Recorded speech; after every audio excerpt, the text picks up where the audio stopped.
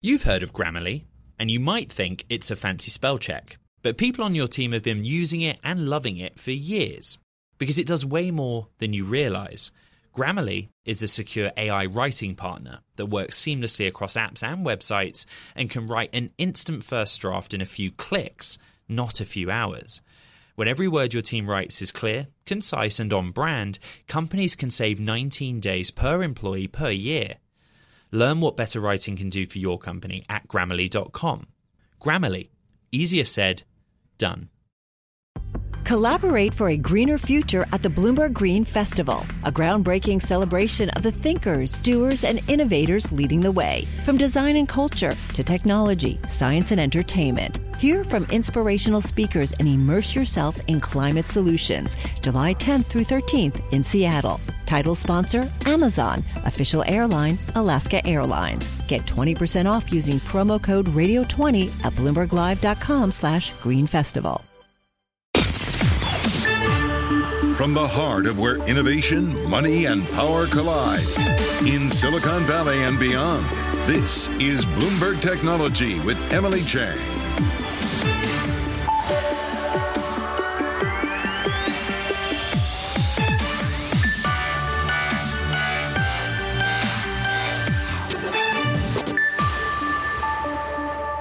Chang in San Francisco, and this is Bloomberg Technology. Coming up in the next hour, Elon Musk changes his mind again, saying he will buy Twitter, after all, at the original price. The Bloomberg Scoop sends Twitter shares soaring and Tesla shares falling. Why the change of heart? After spending a fortune on lawyers trying to get out of the deal to buy a company he's now criticized for months? Will Twitter just drop its suit or try to get more certainty that Musk will actually go through with it this time? And how will this all impact Musk's role at Tesla and SpaceX? We've got experts on all angles. We will ask those questions throughout this hour. But first, I want to start with the market reaction. Bloomberg's Ed Ludlow has been across this all day in New York. Ed, walk us through the ups and the downs. Yeah, so I mean, Twitter shares surged, right, the most since April 4th, which was the day when Musk first disclosed his stake in Twitter, let alone before he announced that he would try to buy the company and take it private. Ultimately, we ended up with a gain of 22%. The stock was halted at one point for volatility and then resumed trading. And by that point, Musk had updated his 13D filing to let us know what was going on, and a Twitter spokesman had spoken as well. Let's take a look at this terminal chart, which is the spread, right? The difference between the $54.20 per share price and the current share price. And now it's off the chart, right? We're really closing that gap as we move towards something that we expect to happen quite quickly. All of the conditions of the original April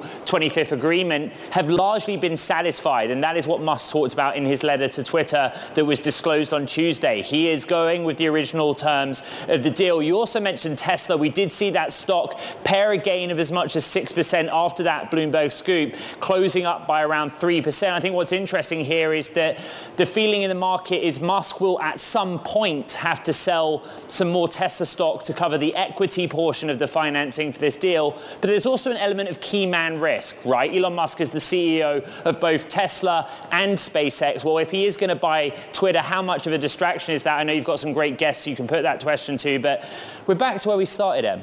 What a day. It's not a done deal yet, though, Ed, because I've got the letter here, which you can look at Bloomberg.com. Right. The letter saying we write to notify you that the Musk parties intend to proceed to the closing of the transaction subject to the conditions set forth therein and pending receipt of the proceeds of the debt financing. So he's trying to put some conditions on the deal, well, right? Look, back in April, Musk raised or secured $12.5 billion of debt financing and an additional $500 million revolving credit line. That's split between a $6.5 billion leveraged loan, $3 billion of secured bonds, $3 billion of unsecured bonds. What's changed is yields are soaring, the market has changed, and it's a really difficult time to sell leveraged debt or buyout debt. And so basically the banks that Musk has engaged with have to go to asset managers and try and get this debt sold. It's a much harder sell in present day than it was back in April. So there's some uncertainty there. But as I said, go back to the original April 25th agreement, look at section 2.2, the closing, and the conditions. And a lot of those conditions are now met. Shareholder approval from Twitter, regulatory waiting periods have surpassed. So it could be interesting to see how quickly the closing of this deal proceeds. And as Kurt's going to go through some of the reporting, I think Kathleen St. Jude McCormick, the Chancery judge who was due to preside over the trial in October, she's basically saying, how's this going to go moving forward? Right. She said, come back to us with a proposal. Okay, right. Ed, thank you. We're going to talk to you a little bit later in the show. It all started with a Bloomberg scoop. Bloomberg obtaining a letter from Elon Musk's team stating that he wants to go ahead and buy Twitter after all for the original price, $54.20 a share. Let's get right to Bloomberg's Kurt Wagner, who helped break this story, as well as Gerber Kawasaki president and CEO Ross Gerber, who owns Tesla, but sold his stake in Twitter over the course of all of this. Kurt, I want to start with you. What is the very, very latest that we know?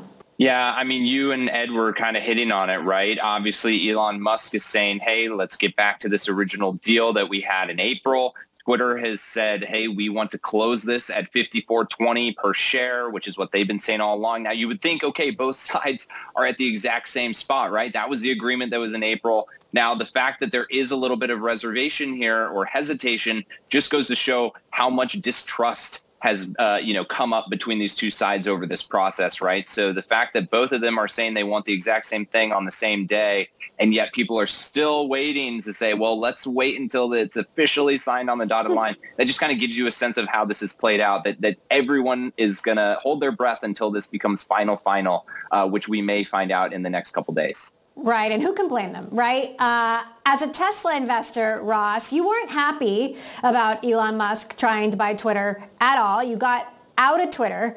What are you thinking now? Well, I'm thinking it's going to make the business books on how not to buy a company. He's literally created a huge loss for himself by really the way he's handled this, because a lot has changed inside Twitter in the last 4 months as well, including a mass amount of high-quality individuals who worked at Twitter leaving and a lot more planning on leaving. So he's paying the highest price possible. He's trying to get debt at the worst time possible. He's basically being forced to buy this company. It's not like he changed of heart. I think his lawyers just told him he was going to lose. And so this is what I thought the whole time. And I got out of this mess because I didn't want to be involved with this mess. And I'm grateful I did. I lost a little money, but this is a mess. It's really not great for Elon. That said, I'm glad that it's going to come to a conclusion, and hopefully as a Tesla investor, we can get back to focusing on the most exciting company in the world. Kurt, let's talk a little bit about how Twitter is digesting this, because they haven't dropped their litigation. In talking to my sources, if you're Twitter, you're going to want some certainty. Is he really serious right now? Is this really it? What are you hearing from the Twitter camp about what their next move is? Right. Well, to your point, going back to that distrust I was talking about earlier, right, there's not a lot of incentive for anyone to simply say, we're going to drop everything we're doing because this guy said X, right? And so I think, my understanding is that Twitter would need to stay or essentially, retract its lawsuit against Musk in order for him to sign this. Presumably, if they believe that he's operating in good faith, that would be the next step, was that they'd say, okay, the lawsuit's over. Let's get back to the original agreement. But again, the fact that we're even discussing this, it just shows how fractured that relationship has been. And Emily, we've talked about this before. What's crazy is this is now who they want to run Twitter, right? A person that they've kind of painted as a liar, someone that they painted as not prepared to operate this social network, and yet they're fighting to get him to do it. That's where employees are today, right? They're suddenly waking up and saying, okay, now this kind of, in some of their minds, worst case scenario is coming true, which means that they're going to have a new boss very shortly, and it's someone that they might not necessarily agree with on a bunch of different things. Right. And, from many perspectives, Twitter's in a worse position than it was when Elon Musk decided to buy the company because of what's happened with morale, what's happened with folks leaving the company. On the Tesla side, Ross, clearly investors are concerned about this, given the reaction in the stock. Do you believe the concern is more that he might sell Tesla stock to finance this deal, or the key man risk that his attentions are going to be even more divided? So, from the perspective of Tesla, he sold a lot of stock already, and it's been an overhang all year from those sales.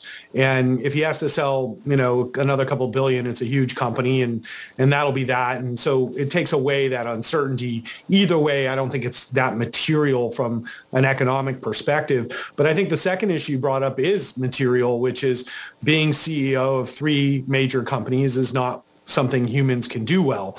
And so I get that he thinks he can do this, but this is now a media property, which is very different than running a space or EV, which are both technology companies. And the dynamics it takes to run a media company is completely opposite from his skill set. And that's been more than proven by the way he's handled the employees of Twitter, like at the all hands meeting. And I think you guys are being nice saying that there's distrust. It's not distrust, it's hate. They hate him.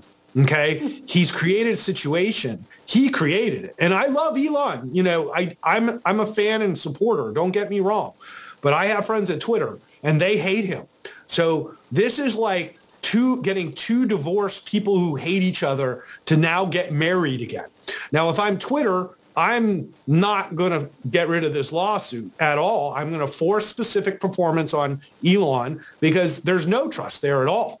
So this is a really, really difficult situation. And I think that's the risk, the key man risk to Tesla is that now he gets this company and, tell me what day is going to be easy for him at Twitter. And the reality is, Kurt, let me know if I'm right here. I mean, Elon Musk could own Twitter in a matter of days, right? This could all happen really quickly. That's right. Well, all of the kind of stipulations for the deal closing have already happened, including the shareholder vote, which we, covered in September last month. And so, yes, this could all happen very quickly. What I find kind of crazy and sort of ironic and hilarious, right, is that the last guy who ran Twitter essentially was asked to leave because he had 2 jobs, right? And now the guy who's running Twitter is going to have 3 jobs. This has been said before, but the irony here, Emily, is quite strong. Strong indeed. Ross, as a Tesla shareholder, what's your biggest concern about how, he plans to run Twitter, if he plans to run Twitter, how involved he plans to be in management, and what would you like to see? I'm assuming a more hands-off approach. This whole thing is, I don't know how he got himself into this, but and he's a very smart guy, so I don't know. But that said, I mean, I just don't know where this goes. So I think the most important thing is that he stay as much out of politics as possible. And obviously that's just not going to happen. And it's going to create a lot of negativity towards him. And it's a really politically difficult environment to have an opinion about politics in this day and age. And of course, you all in the media know this more than anybody. And every time he makes political statements, he's attacked mercilessly and much of it for good reason. So that, I think, is the problem with him running Twitter, is it puts him square in the face of a lot of issues that have nothing to do with Tesla that will affect people's perception of Tesla.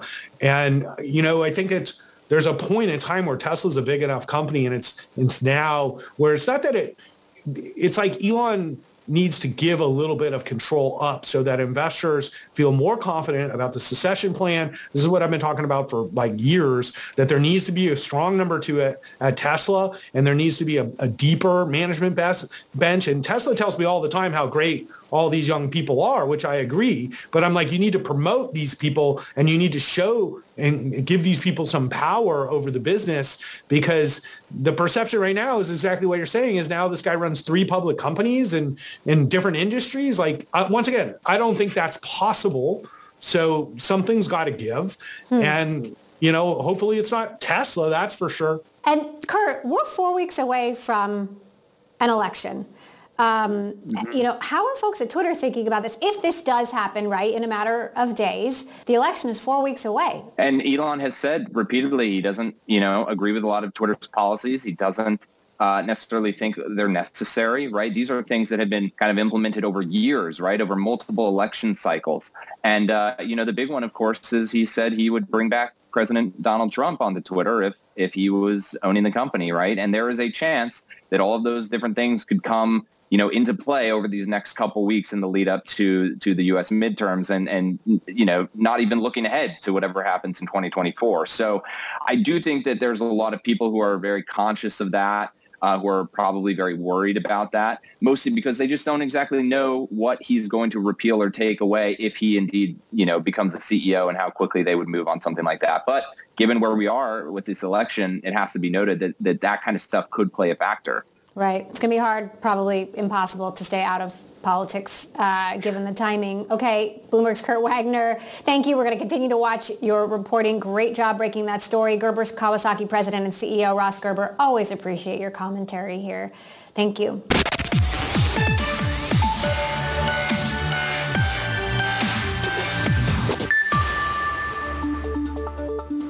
All right, today's big story, Elon Musk agreeing to buy Twitter at the original price. What does it all mean for the months-long legal battle between the two? Let's bring in Tulane Law School's Associate Dean Ann Lipton for more. And from a legal perspective, given Elon Musk has already spent a lot of money trying to make this go away, what do you think changed on his end? I think in many ways this is almost the most expected outcome of all, which is settling on the eve of trial just before deposition of the main players, Elon Musk himself.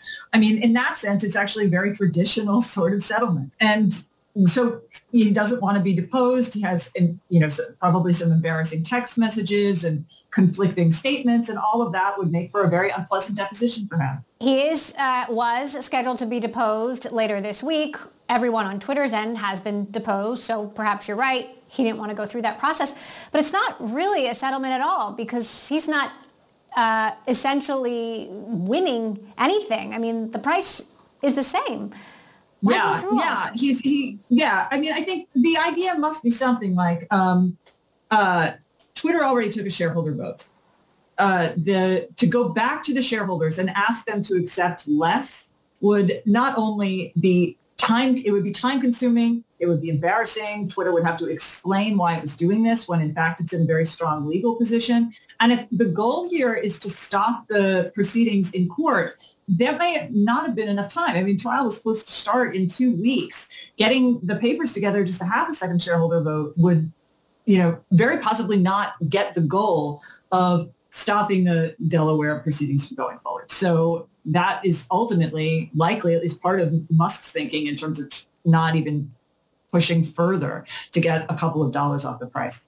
Interesting. So walk us through how this will likely play out in court, because if you're Twitter, you're wanting to get some certainty that he really means it this time. He threw in some language about debt financing and a condition, and I'm sure that's making the Twitter folks say, hey, what does he mean by this?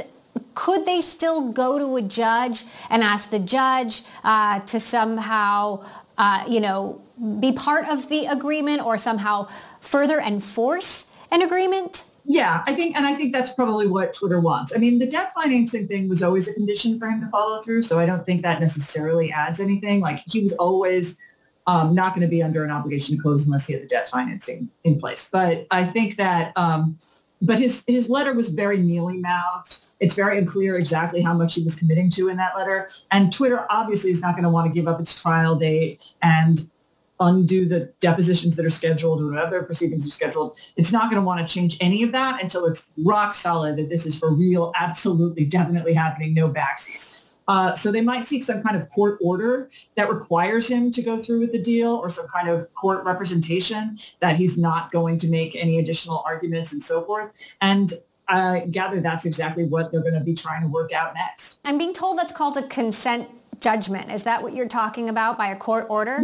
Yeah, it could be something like that. Some kind of, exactly, some kind of judgment by the court that he has agreed to buy the company at a particular price, go through whatever it needs to go through. And that way, if he defies it, he's defying a court order. He's in contempt of court. And given all of these, legal issues to work out, is it your understanding that this could happen in a matter of days? Do you think it's likely we get to that October 17th trial date, or that this is, said and done before then? I think it's very possible it's going to be done. I mean, obviously Twitter is suspicious. Twitter is, suspicious that this is some kind of game by Musk to delay things, and they don't want to let that happen. And if he is actually trying to play some kind of game, then obviously we're still going to go forward with everything. But I think it's very likely that this is serious. And as soon as Musk can get the assurances that Twitter needs, things can probably happen very quickly after that. The company has already gotten the regulatory approvals and the shareholder approval that it needs to close. So it's really just a matter of getting the financing, and that probably won't take very long. So yes, I think that this could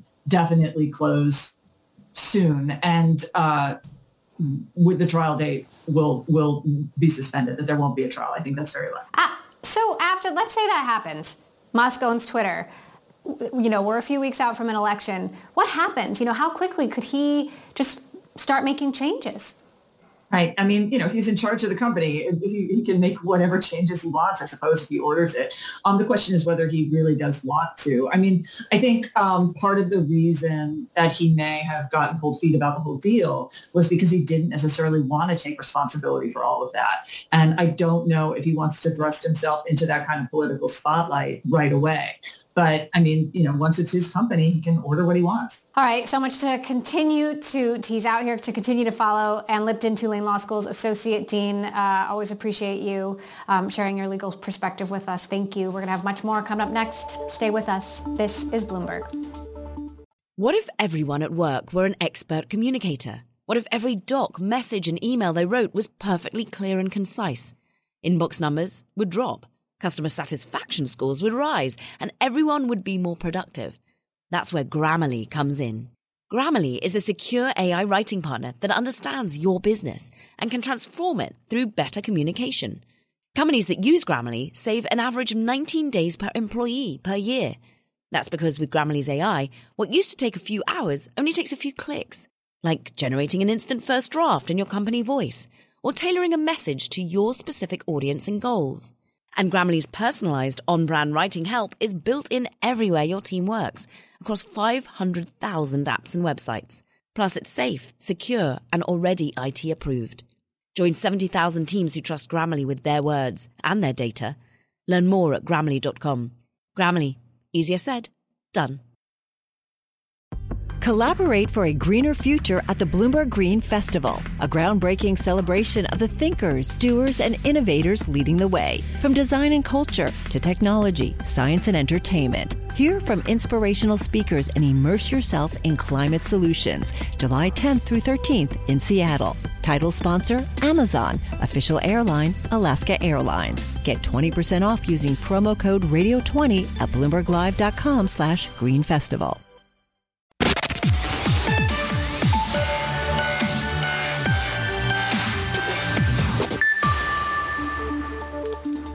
Some more stories we're following. Micron has said it plans to invest as much as $100 billion over the next 20 years to build a factory in upstate New York. This in an effort to boost U.S. production of memory chips. The company says this is the largest private investment in New York State history. This comes in conjunction with the investment that we had announced in Boise a few weeks ago with leading-edge memory manufacturing fab there as well. And the two together will help us bring our domestic production to 40% by the end of the decade versus 10% currently.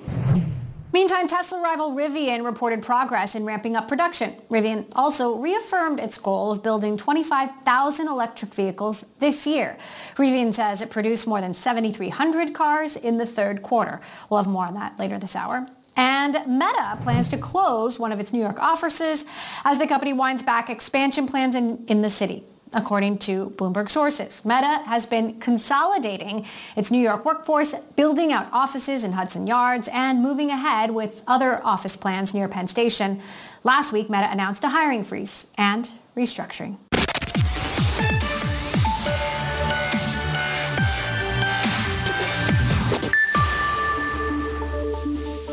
Welcome back to Bloomberg Technology. I'm Emily Chang in San Francisco. Back to today's top story, our Ed Ludlow and the whole newsroom, really, following the Musk Twitter saga since the start. Ed, you've actually been talking to some folks at Twitter. How is this all going down on the inside? Yeah, well, when news broke that Elon Musk had sent Twitter a letter saying he would proceed with the original terms, a very wide range of Twitter staff were in a 3-hour-long quarterly strategic planning meeting, and apparently in the first 15 minutes, Parag Agrawal, the CEO of Twitter, was delivering some opening remarks, and pretty much for the entire duration of the 3-hour meeting, not a single word was said about the news that was breaking all around these employees. There was no sort of official comment.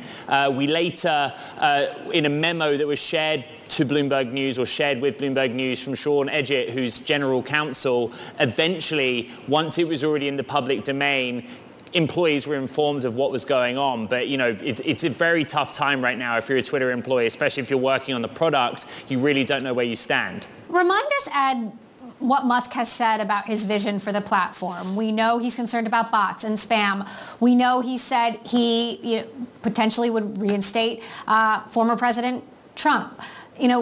What's our sense of what he'll do once he, potentially in a matter of days, owns Twitter? Yeah, I mean, it's worth remembering as well what we learned in the text messages that came out as part of discovery through court filings, and the whole reason for Musk taking Twitter private largely comes from conversations with Jack Dorsey, right, that they need to enact changes that they felt couldn't be done if Twitter were a public entity, a public company. And a lot of that revolves around the ad model, moving away from an ad model. They want to tackle the bots issue on the platform. Musk has also talked about, paying for the privilege, essentially, of verification, and finding new ways to monetize the platform beyond just relying on ads. And of course, the big technological one for Musk is open sourcing the algorithm that kind of drives the Twitter platform itself. So those are the key areas that we think he'll focus on. But broadly, the kind of principled or ideological changes are this idea that he believes that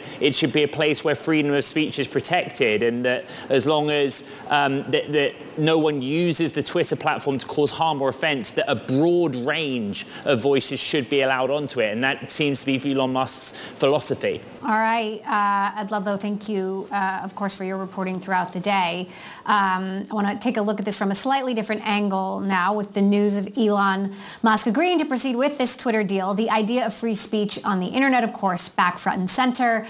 He has said that he would reverse former President Trump's permanent ban on Twitter. That took place days after the U.S. Capitol attack. That attack had been in part fueled by Trump's Stop the Steal movement, a meme that became larger than life with real-world consequences. That's the subject of a new book, Meme Wars, the untold story of the online battles upending democracy in America, by researchers at Harvard Shorenstein Center on Media, Politics, and Public Policy.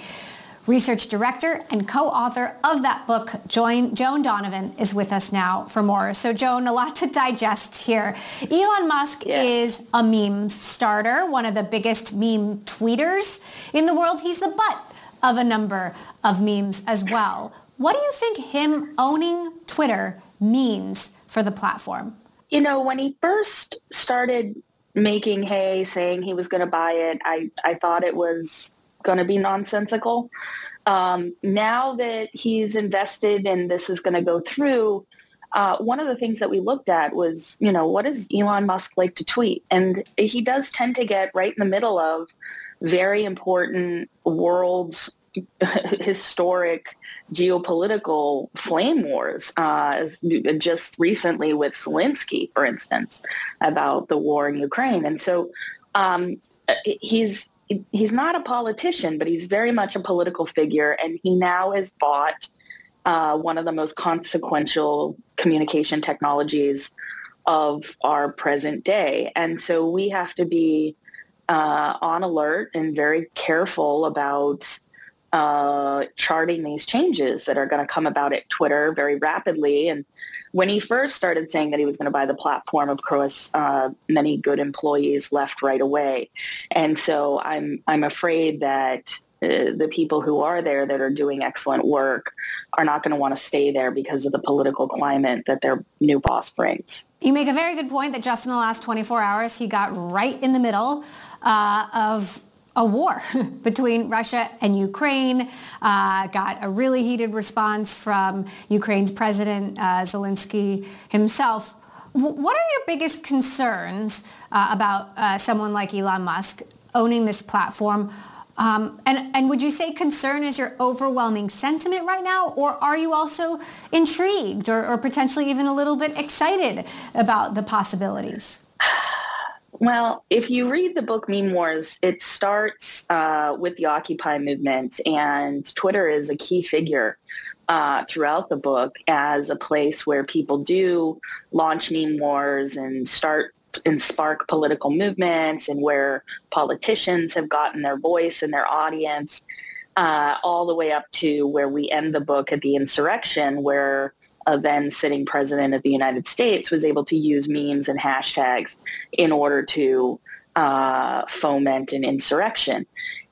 With Elon Musk, I imagine more than being concerned, I don't know the way in which he's going to come at questions of content moderation that are, under the purview of what are ostensibly called trust and safety teams, and particularly some of the tweets and memes that Elon has been sharing over the years do tend to run right up on the line of terms of service, whether they're transphobic or homophobic or anti-woman, or almost financial scams. He was also behind the early calls for people to take hydroxychloroquine to cure coronavirus.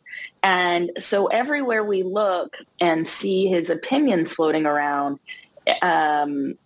we have to wonder to what degree is he also spreading misinformation and disinformation on the platform. But business model-wise, I can't imagine that this is going to be a big boon for Twitter over time, because if the quality of the information people have access to on this platform degrades much further, then people are going to seek out similar technologies. Public trust is fairly low when you look at the surveys in social media or on social media.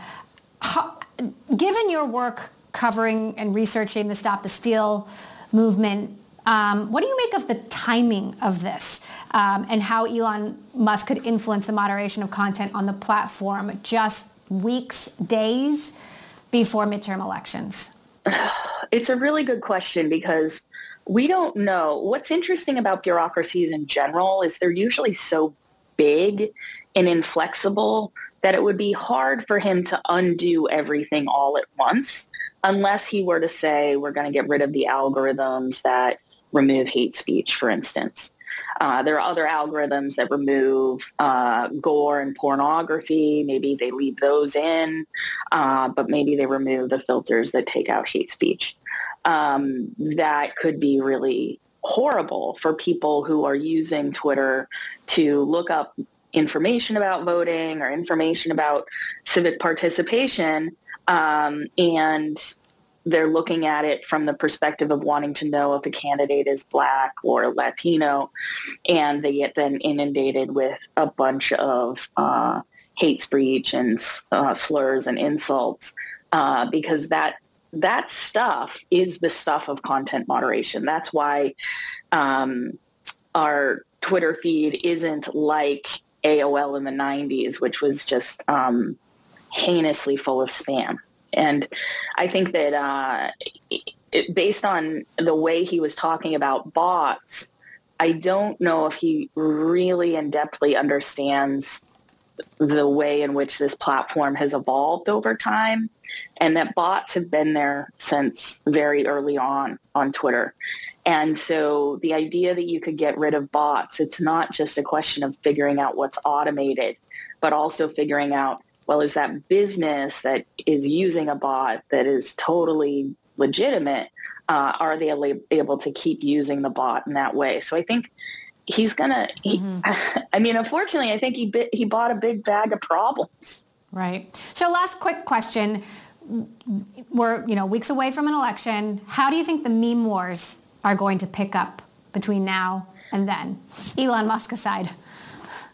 Well, Elon Musk is a voracious memer, and he does tend to get a lot of his memes from Reddit. So I have a feeling he'll be in the game. If Trump comes back, we're going to see the reanimation of QAnon It's already happening over on Truth Social. I think the meme war to watch right now is between Dr. Oz and Fetterman. Fetterman's been coming out with a bunch of memes linking different things that Oz has done in his past to funny and quippy sayings and short videos. Oz, too, has been trying to make Fetterman or expose Fetterman for having some medical issues. And so that is ongoing. We are also seeing a meme war develop around Dark Brandon, this idea that Joe Biden isn't what the insulters have been saying all along, that he's this senile old man. No, instead he's this hyper-aware man with laser eyes that is organizing some kind of deep state takeover by having Trump's family charged and, of course, what's going on in Mar-a-Lago. And as we watch these things play out, what we know that is underneath meme wars, of course, are lies, disinformation. They're made to trick you. They're made to incite you. They're made to be confusing. But at the end of the day, because they function in memetics, they're also emotionally contagious. And so people do share them because it feels good. It's some dark and scary stuff that you've just walked us through there. And if you want to learn more about it, of course, you could read Joan's book, Meme Wars. Joan Donovan, great to have you on the show. Thanks for helping us walk through this breaking news as well. You can check out Joan's book now. Okay, coming up, how Musk's takeover impacts the tech M&A landscape. That's next. This is Bloomberg. What if everyone at work were an expert communicator? What if every doc, message and email they wrote was perfectly clear and concise? Inbox numbers would drop. Customer satisfaction scores would rise, and everyone would be more productive. That's where Grammarly comes in. Grammarly is a secure AI writing partner that understands your business and can transform it through better communication. Companies that use Grammarly save an average of 19 days per employee per year. That's because with Grammarly's AI, what used to take a few hours only takes a few clicks, like generating an instant first draft in your company voice or tailoring a message to your specific audience and goals. And Grammarly's personalized on-brand writing help is built in everywhere your team works, across 500,000 apps and websites. Plus, it's safe, secure, and already IT approved. Join 70,000 teams who trust Grammarly with their words and their data. Learn more at Grammarly.com. Grammarly. Easier said, done. Collaborate for a greener future at the Bloomberg Green Festival, a groundbreaking celebration of the thinkers, doers, and innovators leading the way. From design and culture to technology, science, and entertainment. Hear from inspirational speakers and immerse yourself in climate solutions. July 10th through 13th in Seattle. Title sponsor, Amazon. Official airline, Alaska Airlines. Get 20% off using promo code Radio20 at BloombergLive.com/Green Festival.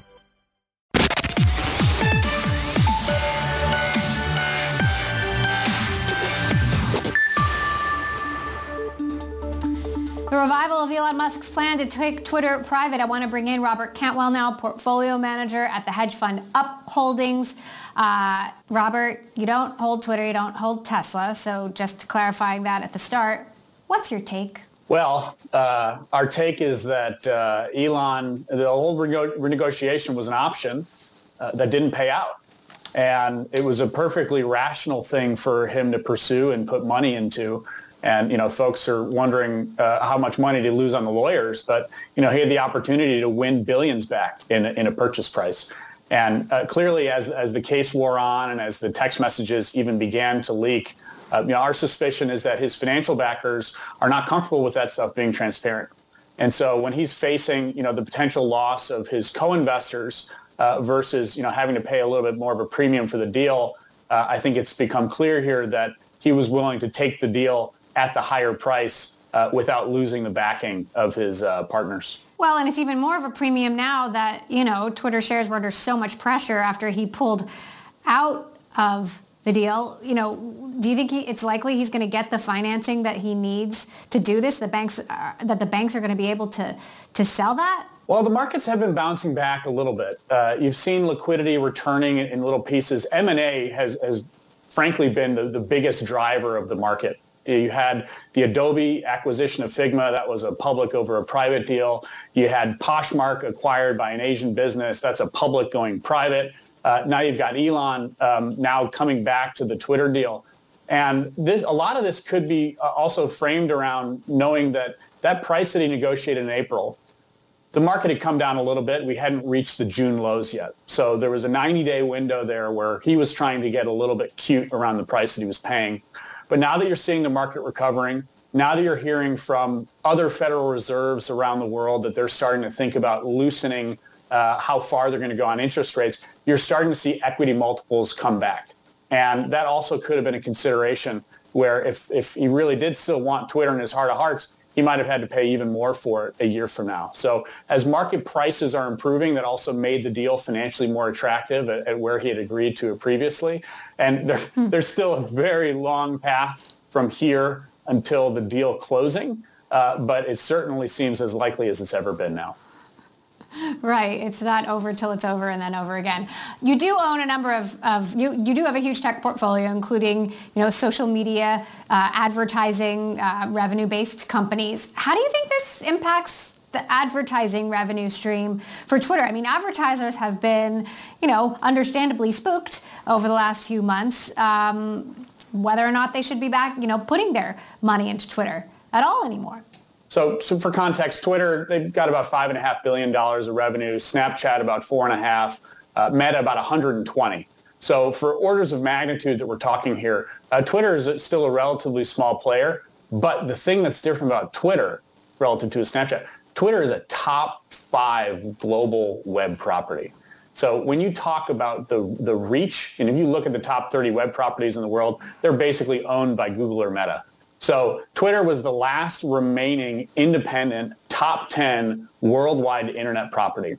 And that's got to be the one thing that they're, in their heart of hearts, telling themselves, this is why this thing is worth $44 billion. Because there's a lot more ways that we're going to be able to extract value from it beyond just advertising.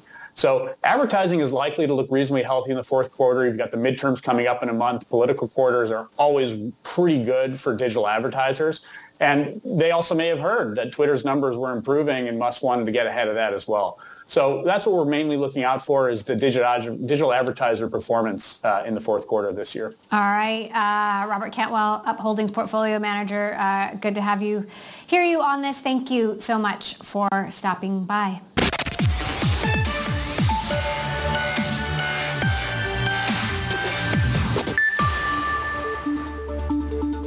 Now, to wrap it all up, I want to bring in our own Sarah Fryer, our Bloomberg Tech editor, to cap this crazy day and talk about what this means for the future. Sarah, a lot of huge existential questions here. Let's say Elon Musk does buy Twitter.